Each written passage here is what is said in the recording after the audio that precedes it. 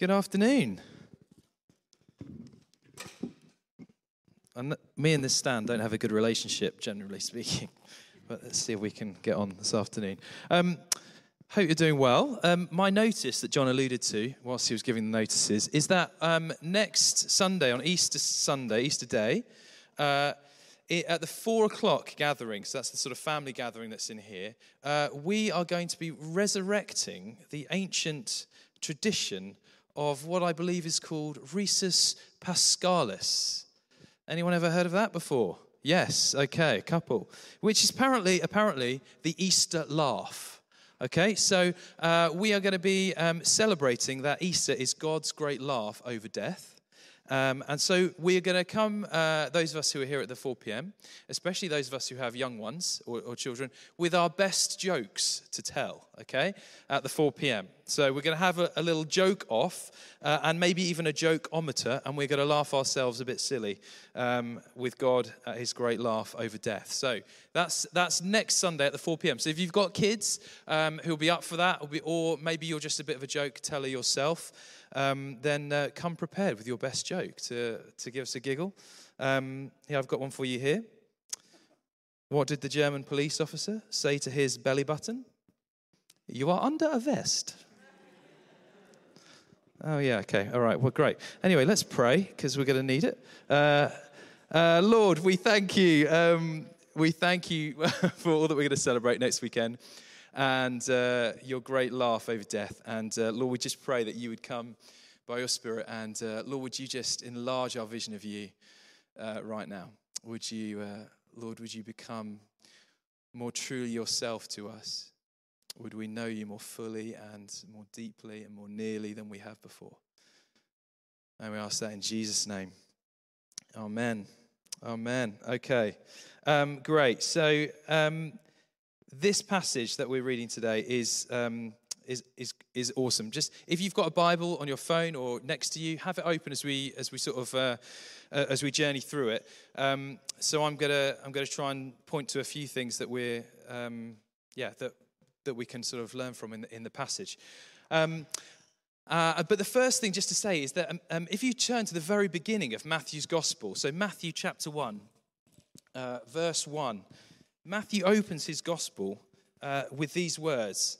He's sort of laying out the genealogy of Jesus, okay? So who Jesus is and how he fits in the story of God's people and in history. And he starts with these words. Matthew chapter 1, these are the first words in the New Testament. Matthew chapter 1, verse 1. This is the genealogy of Jesus, the Messiah, the son of David.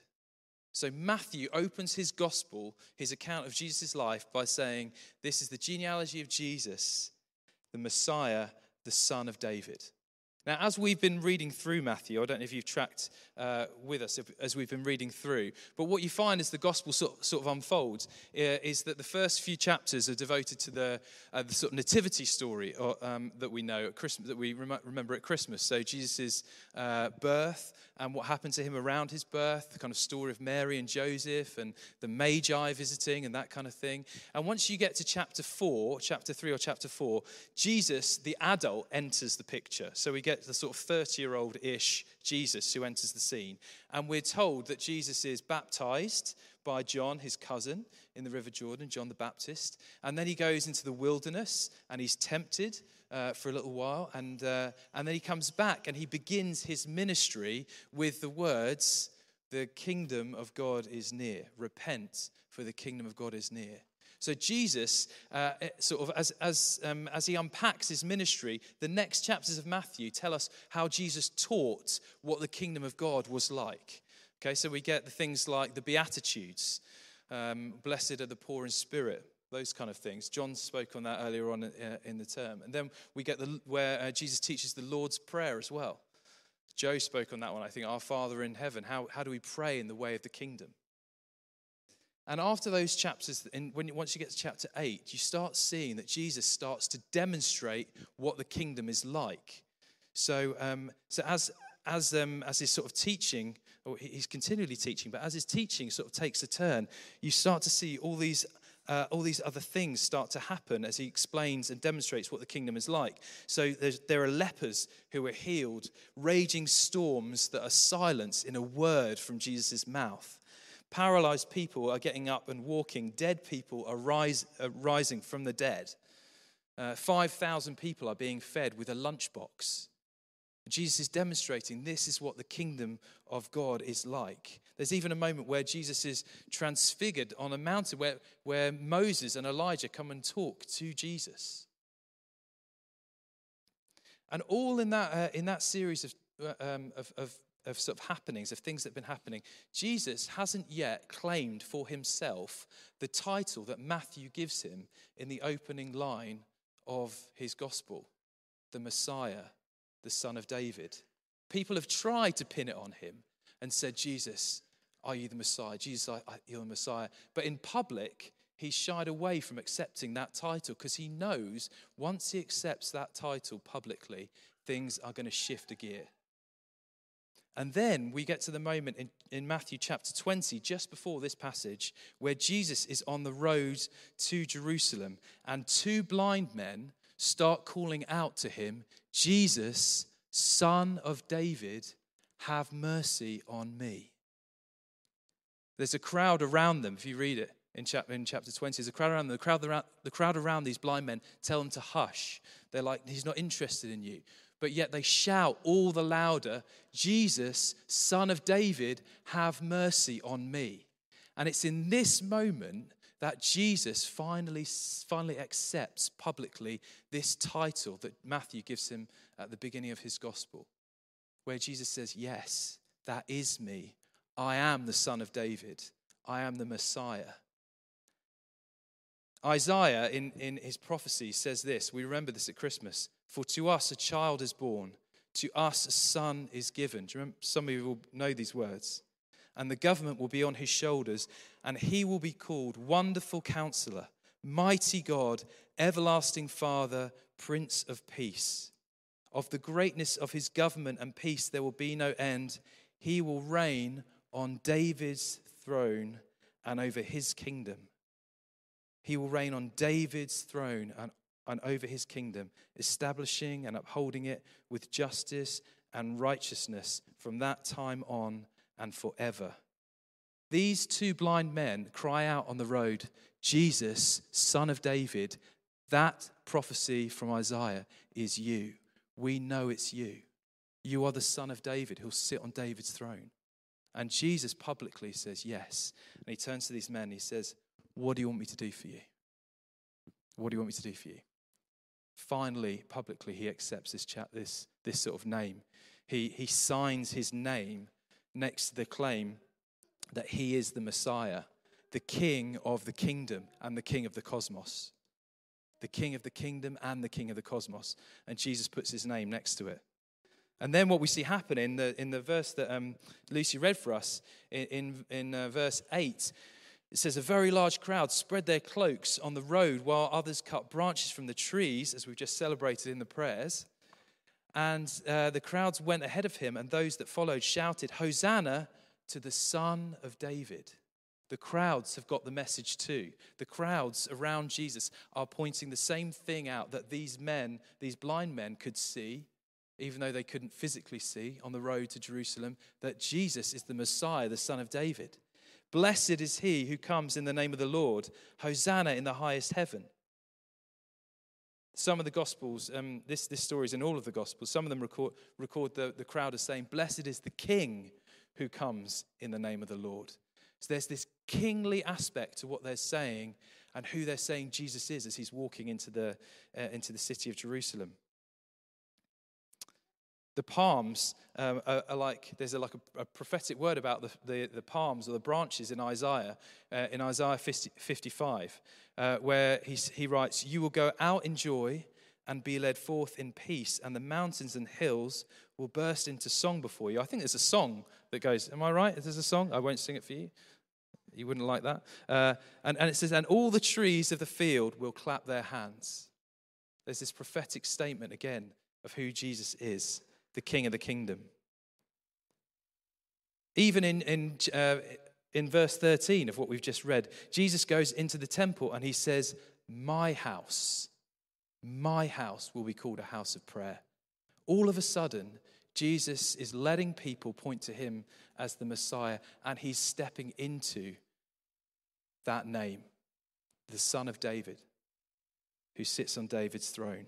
And so this is the moment where, as Jesus comes into Jerusalem, where he's going to start to force the issue, where he's going to publicly acknowledge who he is. And as he does that, essentially what he's saying to people all around in Jerusalem, he's saying, either crown me or kill me. Those are the two options that they've got with Jesus once he puts his name next to that claim. Once Jesus says he's the Messiah, that this is his house, that he's the Son of David, that he's the one who's been prophesied about, that he's the king of the kingdom, that he's the king of the cosmos. Once Jesus puts his name next to that statement, then they've got to do something with it. They've either got to kill him or they've got to crown him. So let's just notice a few things about the passage that I've loved poring over this week and unpacking it. And what I've come to realize is, and I'm sure as you read it too, it might jump out to you as well. The way that Jesus comes into Jerusalem is really similar to the way that he comes to each of us individually into our lives. The way he approaches, the King of the Kingdom approaches Jerusalem, is just like the way he approaches me and you. Okay, and we'll just unpack three things that I see as Jesus approaches Jerusalem. First things first, when Jesus comes into your life as king, he comes humbly and gently and in peace. When Jesus comes into our lives, he comes humbly and gently and in peace. It's the same way that he came to the earth. You know, we remember that at Christmas time, don't we? About the Son of God being born as a baby, laid in a manger in a stable. The humility, the gentleness, the fragility of the way that Jesus comes is the same here again. Jesus enters Jerusalem and he enters our lives with gentleness, with humility, softly and in peace. He's not come in force as some kind of conquering general riding a horse, wielding a sword, saying, I'm taking this as my own. That's how people thought the Messiah might come. But Jesus has come very differently. He's come as a king, but he's come as a servant. This is upside down element to the kingdom, as John was talking about a minute ago. It's like he's not trying, as the way he comes in, he's not trying to defeat you or me. He's trying to woo us in the way that he comes to us, the way that he comes to Jerusalem. And then we get these lines from the prophecy from Zechariah that say to daughter Zion, see your king comes to you, gentle and riding on a donkey, a colt, the foal of a donkey. If you look back over in Zechariah chapter 9, where that prophecy comes from, and you sort of like unpack a bit wider around the words there, this is what it says from chapter 9, verse 9. It says, rejoice greatly, daughter Zion. Shout, daughter Jerusalem. There's an aspect of celebration, which is what's happening around Jesus. See, your king comes to you, righteous and victorious, lowly and riding on a donkey, a colt, the foal of a donkey. And then in verse 10, it goes on to sort of highlight this aspect of peace that seems to be in every part of the way that Jesus enters into Jerusalem and into our lives. This peace, this Prince of Peace. I will take away the chariots from Ephraim and the war horses from Jerusalem, and the battle bow will be broken. He will proclaim peace to the nations. This is a prophecy here that's not just for the Jewish people, but for all people. That's what they're celebrating in this moment. That's who this king is. He's going to bring peace to the nations. He will extend his rule will extend from sea to sea and from river to the ends of the earth. And I love the way that you get from this passage that it's like your king comes to you. Your king comes to you. I don't know about you, but when I have conversations with people about faith and Christianity and exploring the Christian faith or trying to understand more about Jesus, sometimes the way that people talk to you about their journey or their experience is like they're searching for Jesus, but he's hiding from them. Like, I'm on a search. I'm trying to find Jesus. I'm looking for him here. I'm looking for him there. I'm looking for him over here. There's kind of this search and this exploration. Or sometimes people feel like they've got to do things in order to connect with Jesus, to kind of jump through the hoops of holiness, in order to make themselves a better person. And then they might find that they can meet with Jesus and understand what the Christian faith is all about. And this way that Jesus comes to Jerusalem and the way that Jesus comes to us, he comes to us. He didn't say, you've got to come and find me. He comes to us and he finds us. And I love that. There's a passage in Revelation 3:20 which says, "Here I am, I stand at the door and I knock. If anyone hears my voice and opens the door, I will come in and eat with that person and they with me." And this moment is like Jesus stood at the door of Jerusalem, stood at the door of our lives. He's come gently, he's come softly, he's come in peace, and he's knocking on the door of our lives. And he's knocking on the door of Jerusalem. Here I stand. Anyone who hears my voice and opens the door, I'll come in and eat with him. When this term we've been running the Alpha course just down the road in Sidwell Street. And it's been amazing to do the Alpha course with loads of different people and go on a sort of like journey together of understanding a bit more about the Christian faith. But one of the moments that we have on the Alpha course is this sort of like Holy Spirit weekend. Anyone ever been on one of those? A Holy Spirit, a few people, or like a Holy Spirit evening. And we had an evening where we looked at a few different talks about the Holy Spirit, and then we prayed for people to be filled with the Holy Spirit. And I don't know about you, what your experience is, if you've been filled with the Holy Spirit, or that's a regular thing for you, or maybe it's not happened. This might be your first time in church. If that is the case, you're so welcome, and we'd love to pray with you. But overwhelmingly, people's experience on that evening of being filled with the Holy Spirit was a sense that as they asked the presence of God into their lives by the power of the Spirit, they felt an overwhelming sense of peace. Almost everyone that you spoke to on that night, sometimes when the Holy Spirit moves in our lives, it's different, isn't it? There's a difference, and for everyone it's slightly different. But overwhelmingly, the stories of that night, when we pray for people to experience God, it was a sense of incredible heavenly peace that they experienced. When Jesus comes into our lives, he comes gently. He comes softly, comes in peace. All right, the second thing that we notice from this passage is when Jesus comes into our lives as King, he comes to make things right between us and God. Notice what happens when Jesus goes into the temple courts. It says in verse 12, Jesus entered the temple courts and he drove out all who were buying and selling there. He overturned the tables of the money changers and the benches of those who were selling doves. It's written, he said to them, my house will be called a house of prayer, but you're making it a den of robbers. The blind and the lame came to him at the temple and he healed them.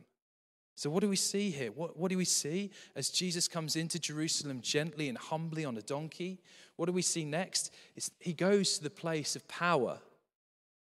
Well, we might think that would be the government or but he goes to the place of power. He goes to the heart of Jerusalem, the temple. And what does he do there? He addresses the issues that are separating people from God in the heart of Jerusalem. He moves out the things that are corrupting their worship. There's, when he points to these things here, the money changers and the benches of those selling doves, it was becoming like a marketplace, the temple, in order that people might worship, particularly people who weren't part of the Jewish community, having to exchange money and buy animals and this and that and all the things that were going on. And Jesus clears it all out. He clears it all out. And then the next thing that happens is he starts to pray for those who are blind and those who are lame. He comes humbly and gently, but he comes with the power to change people's lives. He comes with the power to put things right that are getting in the way of their worship. And so that's the thing, when Jesus takes the throne in our lives, when the King of the kingdom takes his place, the chaos starts to be put right. The chaos starts to be ordered. The injustices in our lives get put right. The brokenness begins to find healing in his presence. That's what happens when Jesus, the King, is the King of our lives. It's not just like a nice idea, the kingdom, but when the King of the kingdom is in place, then the kingdom, the fruit of the kingdom, starts to take root in our lives. I've spoken a bit about Alpha today already, but I wanted to show you just a little clip of one of the videos that we showed at Alpha, because I think this man who we hear about, his name's Sean, experiences what it's like to let the King of the kingdom become king and to have things reordered, to have a life healed. I mean, I'm sure lots of us experienced that, but watch this video and this man's story. I got in with the wrong crowd, and I started to pinch cars, burgle houses, me and my friends become known as very high-profile thieves, really. I used to carry big knives, the big knives to the smaller knives down my waist, and I was the kind of person where if you pulled a knife out, I would use it. I ended up stabbing someone in the head. I ended up stabbing someone, just missing his heart and going through the top of his shoulder, the top of his chest and his shoulder where he dropped to the floor, and so I was on the run for 2 attempted murders. And then when I went to prison, I had such a hatred for the system, and I couldn't handle being told what to do, couldn't handle prison officers mucking me about. When I went out on association, I got to prison officer and I stabbed them, and then this led to me going into maximum security prisons, being put on CSC. It's where they feed you through a hatch in the door. There's no physical contact, so they have to have riot shields and riot gear on. And that was my life for a long, long time, basically. And I just was going from prison to prison, prison to prison. But then I ended up going to Long Lartin in Worcestershire. And when I was in there, I ended up going in an Alpha course. Never heard of an Alpha course, didn't know anything. And I just remember walking in because they'd sent me down. I sat down on a chair and I thought, oh no, it's a Christian thing. And we'd just go there every week and I would argue. And the pastor, I remember he come to me. He said, right, I'm going to say a few scriptures first before we pray. And one of them was, no one's righteous, not one. We all fall short of the glory of God. And then he said the verses about Jesus and explained a bit why he died on the cross for sinners and stuff. And then he said, pray. So I started praying. And I said, God,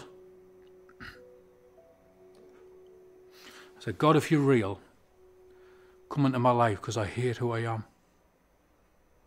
And nothing happened. But then, as I was talking to the pastor, I started to feel this energy feeling in my stomach. And it started to raise up and raise up and raise up and raise up. And I just broke out into uncontrollable tears.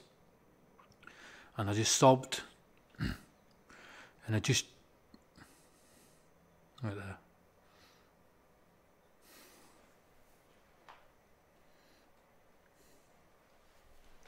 Because that was a change in my whole life. I knew God was real. And no one will change that now. And then I remember running on the wing. People clearly knew that I would become a Christian. So I actually helped them on another 2 Alpha courses. And then I got released. I've been in a prison where because you would have thought that the prison where I stabbed the prison officers would have been the last prison to have me. But they were the first. That's how God works. The best thing for me is going in prisons and helping the lads in prison and trying to tell them about God. I've got 5 kids and they're my life. And what upsets me is because now I know that back then, if I had the kids, they wouldn't have had a good upbringing. And now they sit on the night and have Bible studies with their dad. Have Bible studies with their dad. Have a life. They're beautiful. in my life. And it's probably my wife and my kids are the best gift that, apart from the grace God's given me, is the best gift He'll ever give me. Didn't expect to cry like that. Recovered now.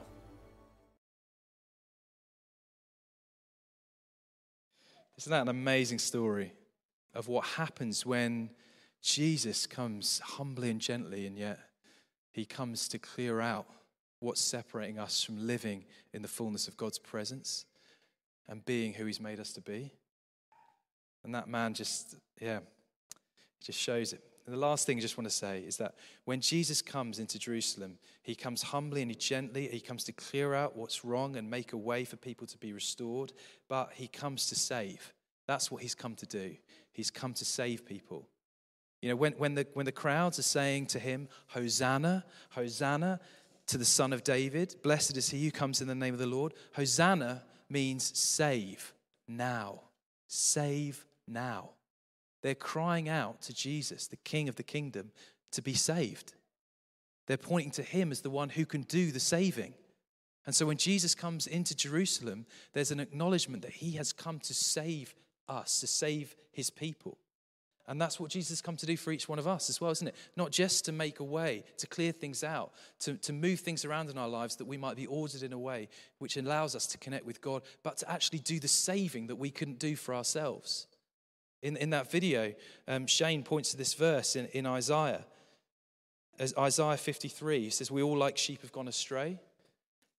Before that, it says, surely Jesus, he's talking about Jesus, surely He took up our pain. He bore our suffering, yet we considered Him punished by God, stricken by Him and afflicted. He was pierced for our transgressions. He was crushed for our iniquities. The punishment that brought us peace was on Him, and by His wounds we are healed. We all like sheep have gone astray. Each of us has turned to our own way, and the Lord has laid on Him the iniquity of us all. Jesus came to save. That's what He came to do. He came to make a way where we didn't have a way back to God. He came to give us one. As the King of the kingdom, that was going to be His enthronement on the cross, making a way for us to have a relationship with God. So maybe you're here tonight and Jesus, you don't even know who Jesus is. I don't know how many of us will be in that place. Maybe you don't know if Jesus is the King of your life tonight. Well, I've given you 3 reasons why it would be a great decision today to make Jesus the King of your life. To say to Him, Jesus, I want you to be the King of my life.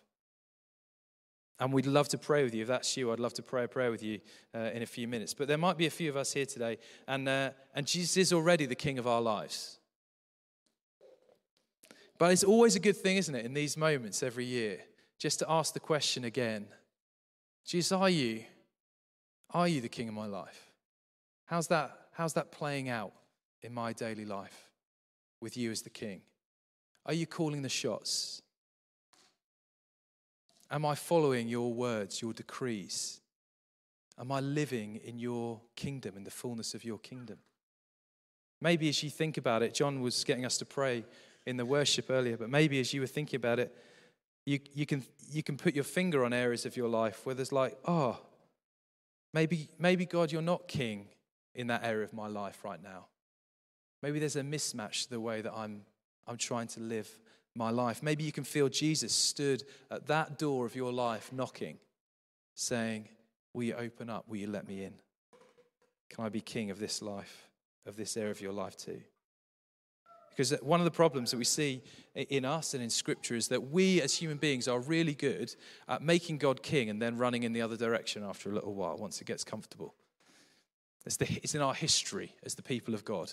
We make God king, we make Him God, we worship Him, and then we get distracted by other things. So it's good just to come back to a question again, to a moment where you say, have I got distracted anywhere in my life? To invite the Holy Spirit to say, into your life afresh, and to say, come, speak to me, Holy Spirit, if there are areas in my life where I'm distracted, where you're not king. So why don't we do that? Why don't we do that now? And we can ask the Holy Spirit just to meet with us as well. So do you want to stand if you're able?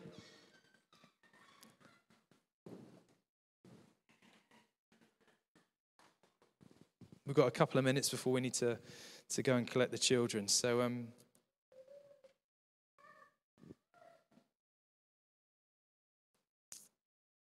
why don't we just ask the Holy Spirit to come, and we'll ask that question for each one of us and just give the Lord a moment to speak to our hearts.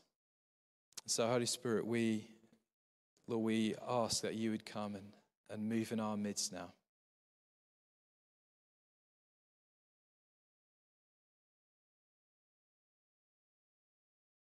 King Jesus, we ask that you would come and speak to us, your people. And would you reveal if there are areas in our lives where you are not king and where you should be. And we offer ourselves to you now. Come and speak to our hearts. Search us, O God.